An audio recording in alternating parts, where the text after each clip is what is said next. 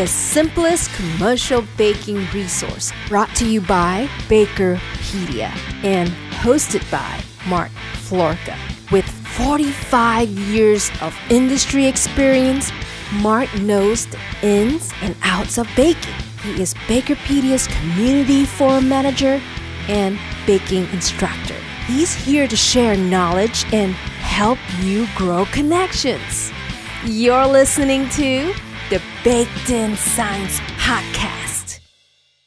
Hello, everyone. I'm Mark Florka, your Baked In Science podcast host. And today on our Baked In Science podcast, you're going to meet our baker influencers. This is going to be a very special group conversation with 5 of our BAKERin influencers. And so without further ado, let's meet the gang.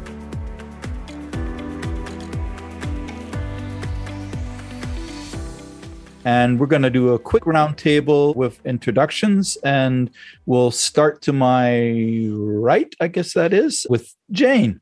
My name is Dr. Jane Bach.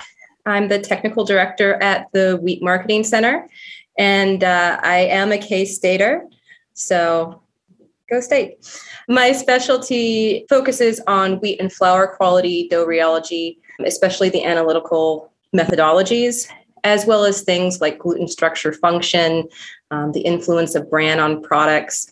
So really kind of running the gamut all the way from wheat quality to finished product quality. Excellent. Thank you. And my other side, Gideon, tell us about your background.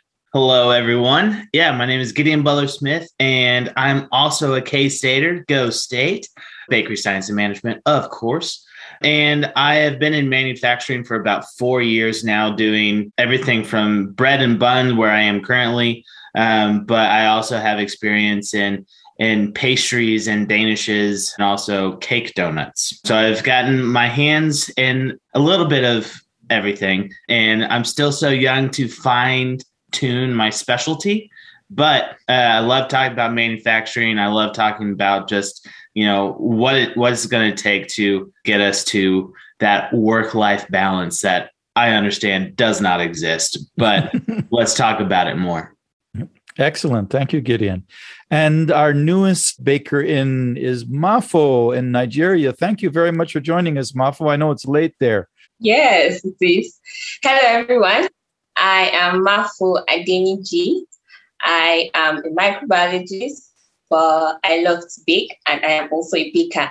I have the experience of over 4 years baking, and I work with my sister. We started a startup business, Mystery Bite, that provides cakes and pastries, but concentrates more on cakes and cake decorating too. So over here, cakes and celebrations are a big thing, and it's done in grand style. So people love to celebrate one thing or the other. There's always a reason to make a cake for someone. And I really love to do that alongside my sister, and most times make people happy when they have delicious cakes to eat. So I also work part-time as quality control analyst with a food production company called NG Farms and Herbals, and we produce whole grain flours from whole grains. It's mostly for traditional food here consumption. So it's really nice to learn and also improve my skills. So I really love to learn and just have a good time. I'm still very young, so I'm looking for opportunities to grow and learn and also interact with people. Very, very interesting. Super. Thank you. And my name is Mark Florka. I am currently the Baked in Science podcast host with BAKERpedia. And I'm a retired bakery application scientist. I worked for ADM for 25 years. And I originally trained in Germany as a pastry chef and confectioner, and also learned baking with that along the way. So I have about 47 years now, well-rounded experience. And now to the founder who started it all, Dr. Lin. Welcome, everyone. It is so difficult to get everyone on the same page. So I thank you all for being here today with me on this interview. I started Bakerpedia Influencers because I was doing influencing for the industry, and I found myself being pulled into different directions. And then one day I told myself, I'm like, wouldn't it be nice if somebody else was doing this, Lynn, so that you don't need to be at 10 places all at once? And yes, this is why I created the BAKERin program, the Bakerpedia Influencer program, so that I can mentor all of you on here to share knowledge, to share your expertise. And that's really what I've been passionate about lately, is trying to create a team like that so that we can share information. My particular expertise is in bread production and manufacturing on the high output scale. And I was trained at Wendy's and Dave's Killer Bread. That's where all my experience come from. And I actually went to K-State too. Graduated with a PhD at the K-State University Grain Science program. What makes me excited professionally is that I believe that there's so much to do in this industry. There's a huge shift from the boomers exiting and the millennials coming in. And I'm excited to see the shift because things are going to be different. So that's what I'm excited about. Thanks, Mark. Cool. Thank you. Yeah. And so let's get to some questions to our influencers. I'm going to start off with Gideon because I think that's a real good foundation place to start. And Gideon, in manufacturing, as you mentioned, that you've had about 4 years of experience in and seen quite a gamut of things. What would you do to change manufacturing? What would you change about it? It's hard to get really like a foothold in it because there's that saying of, well, it's always been this way, don't change it. And so in comes Toyota with their Six Sigma and lean like ideology and just things like that the baking industry has tried to apply. And some companies do it very well. I was at Kroger for a time and they did it very, very well. But there's the gap of those kind of like Fortune 500 companies. And then kind of your like, not mom and pop, but just like smaller scale, mid-scale, like co-ops that have a hard time just with capital, like retaining that. And profit margins in the baking industry are slim. And so it's hard to kind of prioritize what you're going to update. So there just has to be more discussions. And again, like what Dr. Lynn said, is that gap of the boomers and the millennials coming in. There has to be just more communication of what's the priority and how do we navigate. In America, night shift is still heavily prevalent. Mark, you're the one who taught me about night shift in Germany. Yes, in industrialized European countries, in like Germany and France and the Benelux countries, that's Belgium, Netherlands, and Luxembourg, night baking has been outlawed. It's been banned to create more attraction to the industry for a better work-life balance. And it has given rise to automation, and as well as better understanding of fermentation, long and slow fermentations, and all these things so that it can still work out. Now, the reason it is culturally, though, in Europe, I would say a little bit different from North America. In North America, it's all about volume. It's right. Mass production. Like I grew up in Germany where people would line up at the door at the bakery at 6 a.m. for fresh buns for breakfast in the morning. There's none of this buying breakfast buns today for tomorrow. It's got to come fresh from the bakery this morning. And so that is where a lot of that comes from, so that there are less and less small retail bakers and there are more satellites. And so they still have fresh buns at 6 o'clock in the morning, just that people don't have to go in at 4 a.m. to start to produce those for anymore. Yeah. And I believe that's where the ingredient technology comes into play and supply chain management of, we can get away from night shift baking if we utilize all of the technology at our hands. The enzymes that help create, shelf life stabilization, and the warehouses that can store freeze bread, and also just the technology that makes freeze bread taste fresh. And so it's been interesting to be in it. And that is what excites me, of just to be part of these conversations moving forward, that how do we get better, not just at our efficiency and do the employees like their jobs, but how do we really change the status quo of manufacturing? And so it's not going to happen overnight or next Tuesday, but these conversations are going to get us somewhere. I think it's going to happen in your generation, Gideon. And this is why don't mind me, you guys can, shut me up if I talk too much, but I have 2 points for Gideon's conversation. Is number one, lean, not my favorite. Okay. Can I say that again? The reason why it's not my favorite is because you're taking something from the car industry and implementing it into the baking industry without understanding the fundamentals of baking. So where does that trickle down to? It trickles down to knowledge. People are not trained enough to understand the fundamentals to implement lean. Okay. So lean is implementable. That's my agreement with that. Lean and Six Sigma is implementable if you teach the Lean and Six Sigma experts on how to bake. Once they figure how to bake, then they can implement their lean principles. Can you imagine so many bakeries right now in this industry are just taking in the lean specialists and letting them go without understanding the fundamentals of baking? Yeah. The fundamentals of baking, you can really fine tune it. And this is why places like Pillsbury, Kellogg's all get it, because they all train their people. They all get knowledge in before they start the Six Sigma thing, right?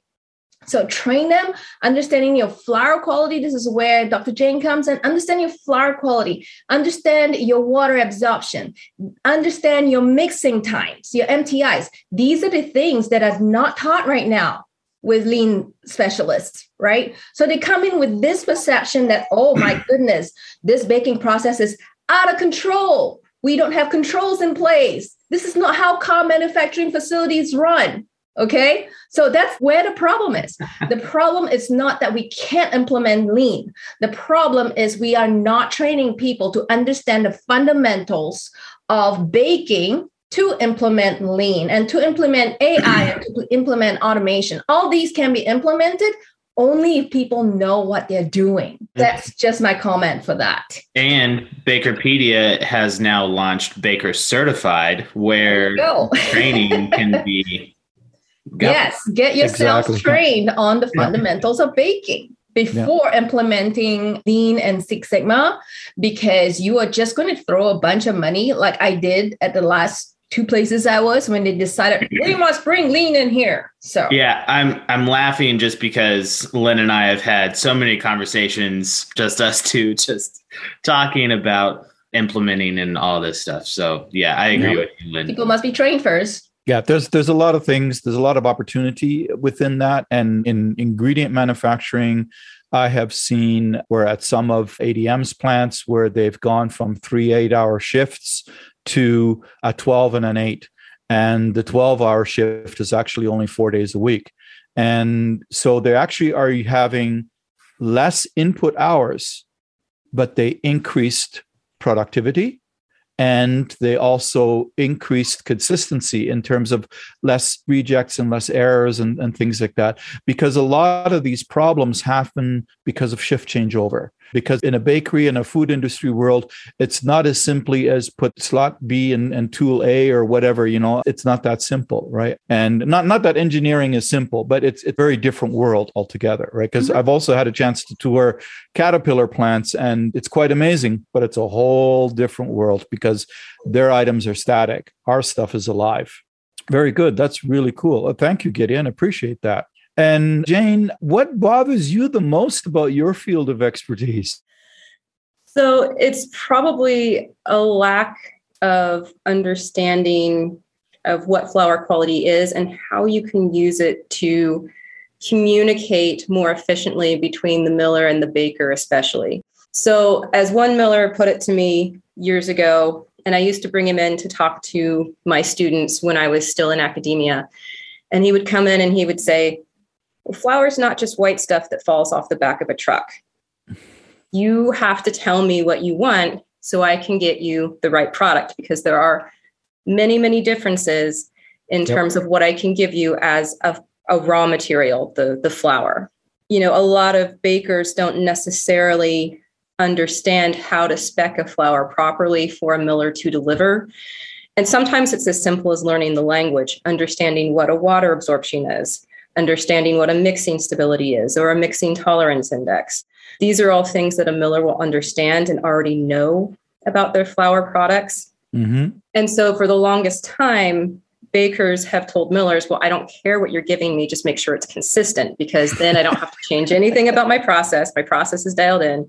I don't have to change anything about my formulation. The formulation is dialed in. I don't necessarily think that strategy works anymore, though, because as we move further and further down this clean label pathway, the number and types of ingredients available to correct flours is increasingly narrow and increasingly expensive. Yep. And so it makes it much more important to make sure you have the right flour for the product you're making and the process that you're using to make it, so you can keep that ingredient list a little bit shorter, and you can also minimize the use of those expensive ingredients. Flour as a raw material is not that expensive, but it can really impact the efficiency of processing, the way it processes, and obviously the end product quality coming out of it. A lot of bakers don't understand. They expect the same quality coming from the miller as specced out in some of the sheets. And, they don't train their people on the floor to read farinographs. They don't train the people on the floor to read falling numbers, right? So those are the basic things we actually teach in Baker Certified to look for. And I find that a real gap in understanding the process and the product. And if only 50% of our bakers out there understand their flours, we would have less waste in the industry.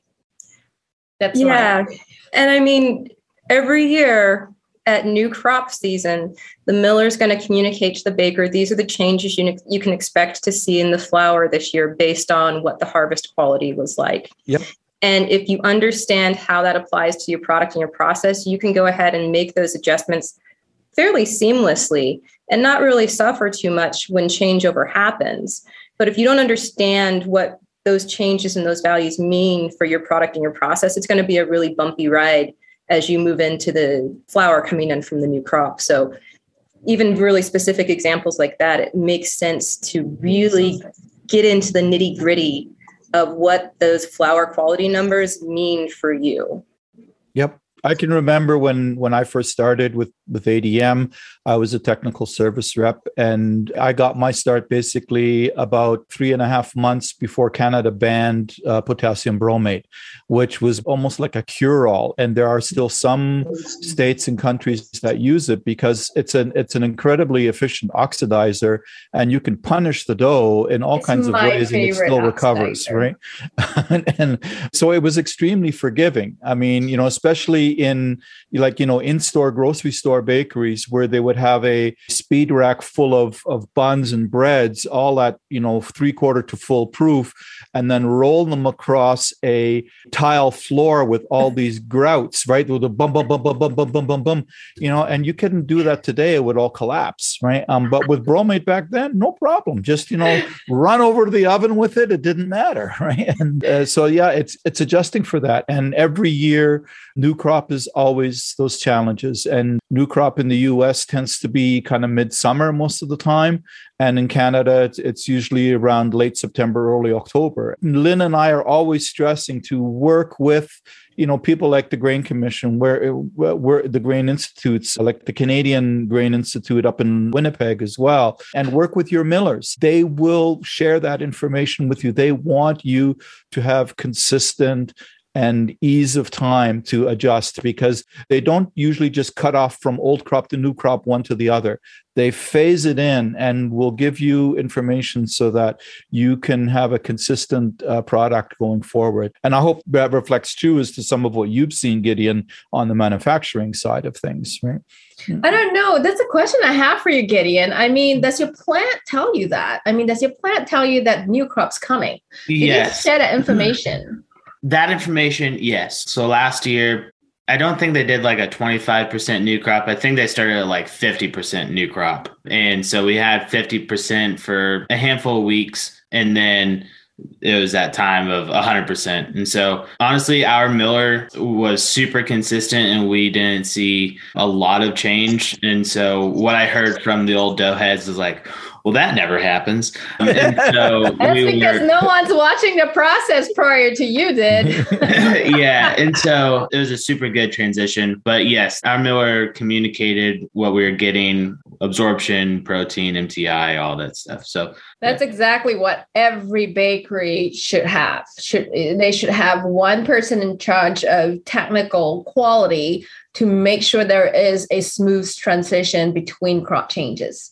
So we've always had that support at the facilities that I work at. So it is something, good to have. It's good to have. Yeah, I always remember when I was at ADM, all our tech service guys during new crop changeovers, they were just in bakeries for weeks. They only got home on weekends, if that, just to, make sure that the customers are having a easy transition with the crop changeovers. You know what? I hope that changes too with this generation, because we have instrumentation like the Mixolab that we can teach bakers to run and to understand and to manipulate their flours. It is getting better. And that is part of a generational change as people want to stay home and spend more time with their family. Exactly. We're not going to have that talent going out in the field anymore. So we need to figure out how to best teach bakers how to run their own show. The tech service guys, when they're young, they just like getting on the road and flying all over the place, being road warriors. That's not how the next generation is going to deal with that. Yeah. They're going to just call Jane. She's going to have her 10 Mixolabs. They're running all simultaneously and answer all these calls. I'll take one look at the curve and go, you're out of spec. Mafu, we've been so busy talking about flour. How about, the product, the cakes? What kind of questions, what do you see happens the most when you're doing some of your consulting or your own work with customers with cakes? What do you see the most? Okay. Mostly what people ask about cakes is the price. Price is an issue. Uh-huh. So those are reality. Yes. Okay. And because price of things have gone up, the cost of production is a bit high with inflation and importing of some of the products. So cakes are actually a bit expensive. So people complain, people ask, why are cakes expensive?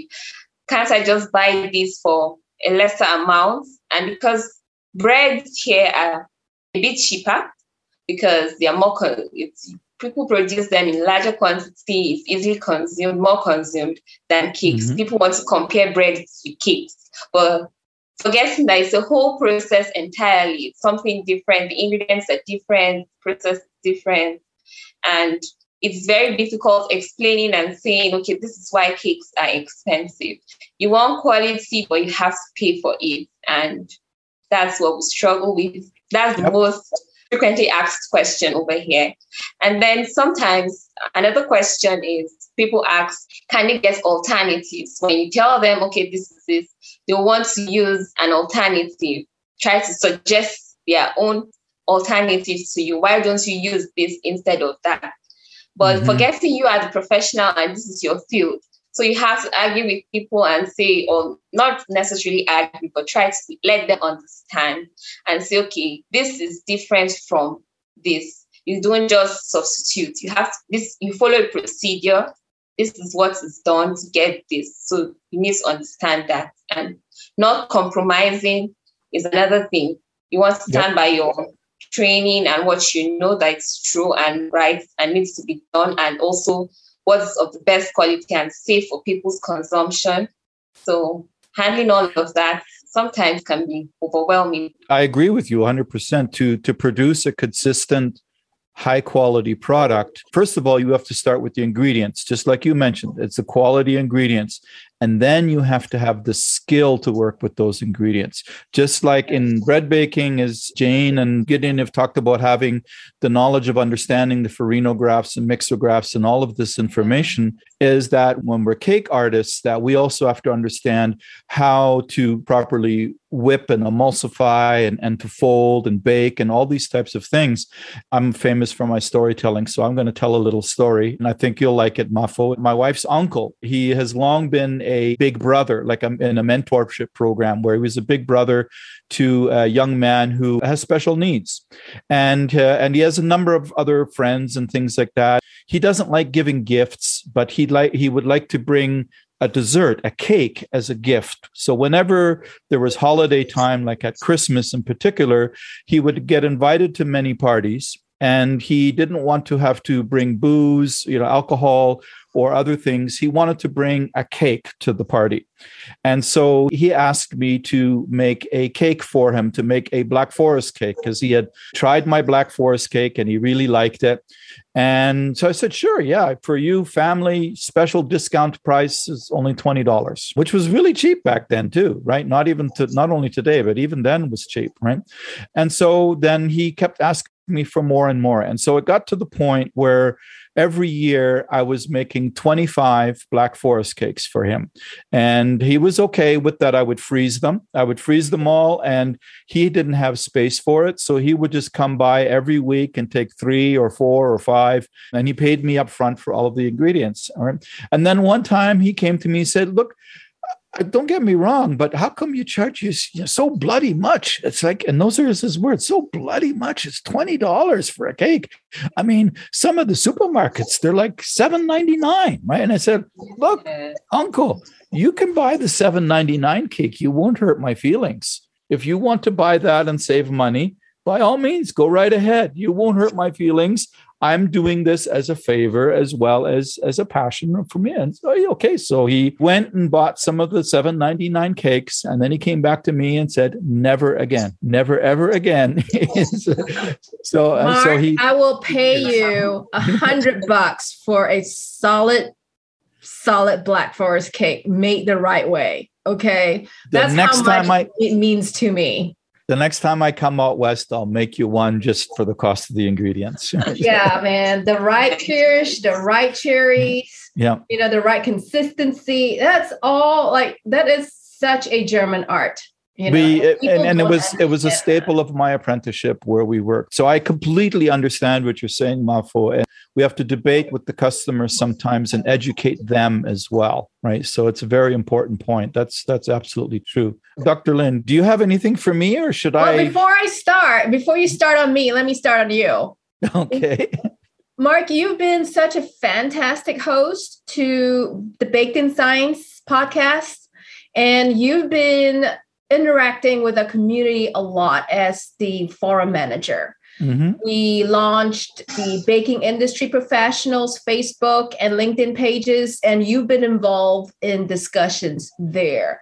And I feel this is so important for us at Bakerpedia, because that's where we get the feedback on what's important. So can I ask you, what is the most frequently asked question on the Baking Industry Professionals page on social media? There are some things that wax and wane a little bit on like flour quality and how to understand some of the the different flour measurements. Like there's one the other day that popped up about whether you do things like farinograph and stuff on cake flour, right? Which usually is not done, right? But the one that we get the most overall is shelf life. And shelf life is so many varied questions that we get. And when we get good information from the original poster, from the person posting the question, that's when the resolutions and the suggestions come really quick and fast, and they get answers to their needs. When the less specific you are, the harder it is because of sometimes even regional time changes and things like that. If somebody in Nigeria posted a question at 9 p.m. there, it may not get seen until the following day in another part of the world, right, where somebody has the answer. Longer with back and forth to get the initial question clarified, because shelf life often is mold. That is often the thing that people will talk about first, but it's much more important than that. Gideon, you have a lot of expertise in cookies.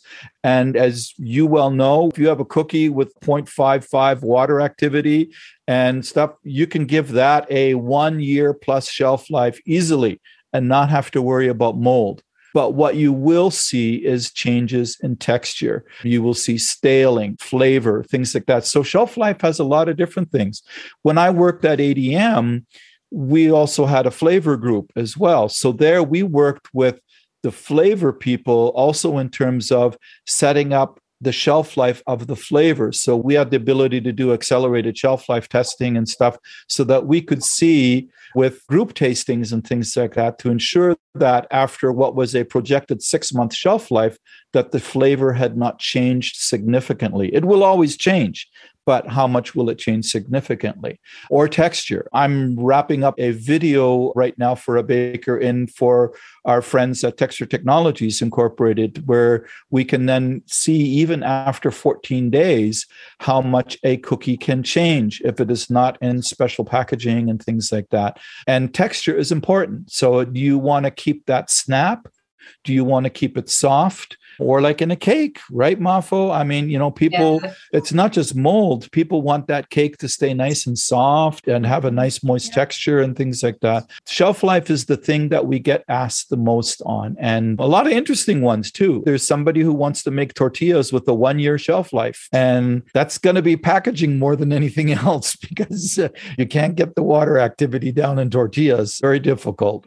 When I see shelf life 6 months to a year, we can't judge them, right? That's what they want. They're probably going to get it. The issue I see with this whole situation is, why are we getting so many questions on these? I see a couple different reasons from some of my past experience is that, well, one is I agree with you in that if you have a product that is selling so slow that you need 6 months shelf life, you probably don't have a good product. Or you're making too much. Or your distribution channel is to a place in the desert somewhere far away. Yes. Yeah. Speaking of the desert far away, if you are distributing into countries like Saudi Arabia, they are very strict and they demand a 1 year shelf life on everything that comes into the country.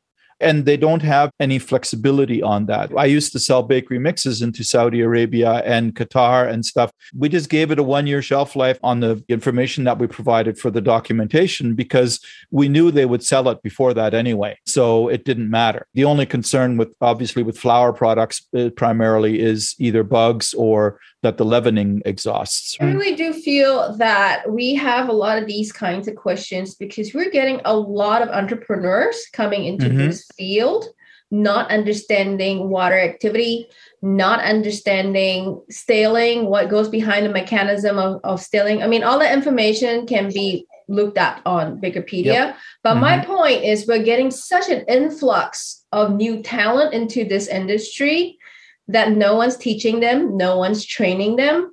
And that's why we're getting the questions. I think that's where the problem is. I think the problem is the influx of new talent. There's several members who've been really great. Ray Basan I think he's in the Philippines. Yuri, they've been really good. I mean, a lot of chemical knowledge background. Mafo, you could probably decipher better than me some of the things that they're talking about. It's understanding why do we need this. In that sense, too, big manufacturers make mistakes when there's poor education, to your point, Lynn. I remember years ago in a large cake plant in Puerto Rico. And of course, Puerto Rico is very humid, so they want to, protect things as much from getting mold. But they were putting so much preservatives. They were putting so many different preservatives into the cupcake batter that it was reacting with the leavening, and they couldn't get the batter into the oven fast enough before the batter would start to blow up. And so they had this constant bottleneck because they were also running with an Oaks. So it was a high-speed continuous mixer. And it was just way too much preservative rather than just looking at tweaking the formula in other areas and ensuring that they're not overproducing for the distribution channels within the island, because they were just producing for the island. That was it. Knowledge and learning to be able to manipulate things.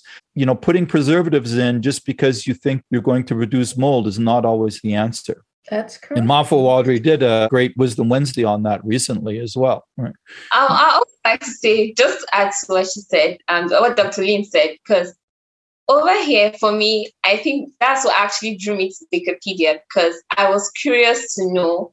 I actually had to change locations, move from a city to another city. And the humidity, the temperature, it's actually different. Where I was actually very cool. We didn't have problems with our recipes. When I moved to the capital, it became something else. So I had to actually sit down and actually check my recipes again and also see how to go about it. And that's when I found Wikipedia, and then I had to improve and learn and also switch up in a whole lot of things. So that just adds to what you said. I'm so proud of you right now. Yeah. And so tell us, Lynn, what else is going on at Bakerpedia? A lot is happening at Bakerpedia. We just hired a VP of growth, and his name is Robert Schneider. Bob has an extensive past in digital marketing and e-commerce, so he is going to help us. We need so much help. He's going to help us in our marketing efforts and in helping our sponsors as well market their companies. I'm so happy to welcome Bob onto Bakerpedia. And also, you are all going to see changes coming up in the next few months because of him, because we're going to market differently and we're going to do a brand refresh, and there's a lot to do. So if any of you had to send me an email these days, just wait a little bit more, like maybe the next day till I get back to you. I'm no longer on my immediate response time. I think the BAKERin program is going to change a little bit. The forums are going to change a little bit, but it's all for good change. It's all for so that progress. We can scale this company, properly. I'm the kind of person that is very cautious on growth. Like, I want to see growth, but I want to see proper, well thought out growth. I don't want to throw out growth numbers that is, toxic to the environment. I'm very conscious of that. So maybe it's just me, but this is how I would like to grow my company. I want to make sure this company lasts more than 2 years. Okay. I want to make us to make decisions that make sense for the next 10 years, 20 years. I want to make us a legacy company where, our employees can continue to contribute to this growth after I retire. I would love to sit in your seat any day, Mark, but I can't leave yet. I got a lot of work to do. So bringing in key players in the next few months would be my intention of growth and growing the company sustainably and making sure that this resource is still available, right? What I started this journey on, making it shared freely, is still available. That's what I'm concerned with. And I would like to take that position as a CEO, as a strategist, as a vision creator to really move this company forward. And I really need that marketing help. And this is why you're going to see a lot of changes coming on with Bob. That's what's new at Bakerpedia, and I'm so excited to share it. That's excellent. Well, we're looking forward to it. That's fantastic, right? Well, this has been a wonderful conversation. Does anybody else have any other questions or things that they want to add before we kind of wrap things up? I don't know. I want to hear from the new influences. What do you think? It's been a lot of fun so far, and I promise I'll stop talking about wheat in my Wisdom Wednesdays. I'll move on to flour. No, that's great. We love it. So much to talk about flour, Jane. So much. So much, I know. Mafu, you have anything to add? Well, I'm actually just really excited about this, and then seeing that technical knowledge is something that will be shared, because most times we just work with what they know, the procedures, but technical knowledge is limited. And I believe that that's something that's really going to help the industry, particularly here, and I think generally over the world. So I'm really excited about that. Excellent. Fantastic. And we have two other Baker influencers that are part of the team who weren't able to make the group chat for today, but we will meet them together again another time as well. We have Sophia Pai and Jose Lopez who have joined the team as well, and we're looking forward to lots of exciting interactions and fun with them too. And like I always say, I like to have fun. My blessing in my career has been that I get to play with food all day. I enjoyed it a lot. Even those late nights and things, Gideon, I got through it, but I always enjoyed what I was doing. Just focused on that. So thank you everyone for your time.